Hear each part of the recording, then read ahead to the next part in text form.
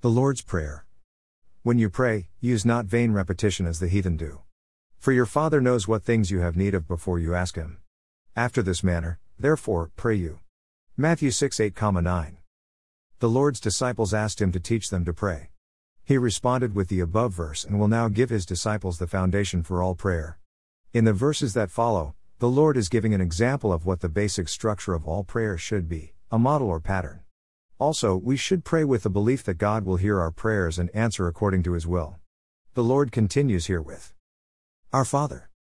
We should pray always to the Father, not to Jesus or the Holy Spirit. Our help comes from heaven through the Father. We have a relationship with Him by our faith in Jesus and the work He accomplished at the cross. Who is in heaven? Hallowed be your name. As has been mentioned, our help comes from heaven and not from anything here on earth. The word hallowed means greatly revered and honored.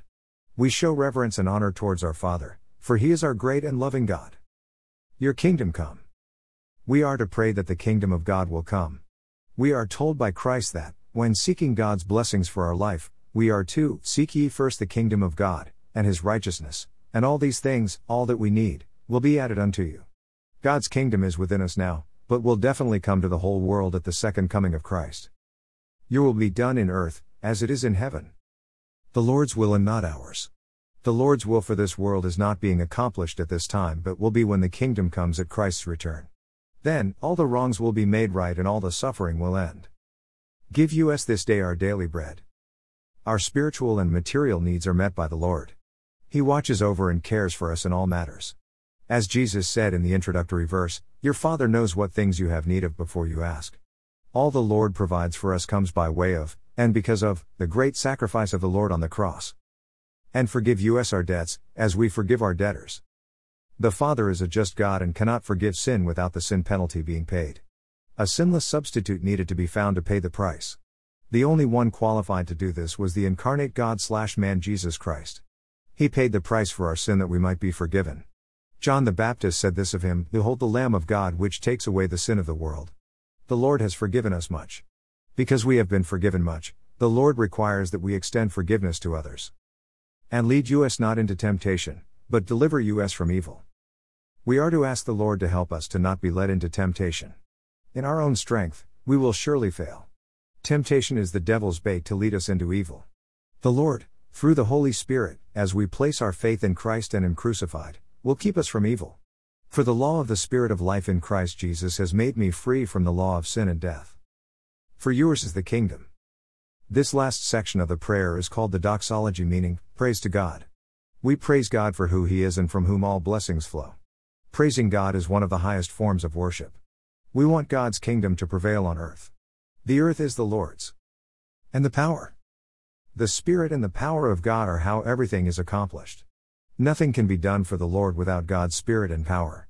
Jesus said this after His resurrection, all power is given unto me, by the Father, in heaven and in earth. This power includes the power to enable us to walk out this life by faith in the cross. Corinthians says, Christ the power and wisdom of God. Our faith in Christ and Him crucified enables the Holy Spirit to work powerfully in our lives. And the glory. Psalm 72:9 says, Blessed be His glorious name forever, may the whole earth be filled with His glory. Amen and amen. The glory of the Father can be clearly seen through the Son. Hebrews says this regarding Jesus, the Son is the radiance of God's glory and the exact representation of His nature, upholding all things by His powerful word. Unto Him be the glory, for He has done great and mighty things for us. Forever. The above will come to fruition and will never change. Psalm 119:89 says, Forever, O Lord, your word is settled in heaven. In the coming time, the will of the Father will be done on earth as it is in heaven. Of this, we can be sure. Amen. The word Amen is a statement of affirmation and means so be it. Although the words in Jesus' name is not part of this prayer, we can see that faith in the Lord and His great work are. A personal relationship with God was foreign to those in the Old Testament. Calling the Most High God our Father was not part of the Old Testament believers' understanding. Jesus opened this understanding up to His followers, and it can only be prayed aright by those who have placed their faith in Christ. The Word says, But as many as received Him, Jesus, to them gave He power to become sons and daughters of God. Also, as we have said, God's provision, protection, and forgiveness are all due to what the Lord accomplished at Calvary. You might say, The Lord's Prayer looked forward to the atoning work of Calvary. When you think about it, all that we pray in light of the Lord's great work on the cross.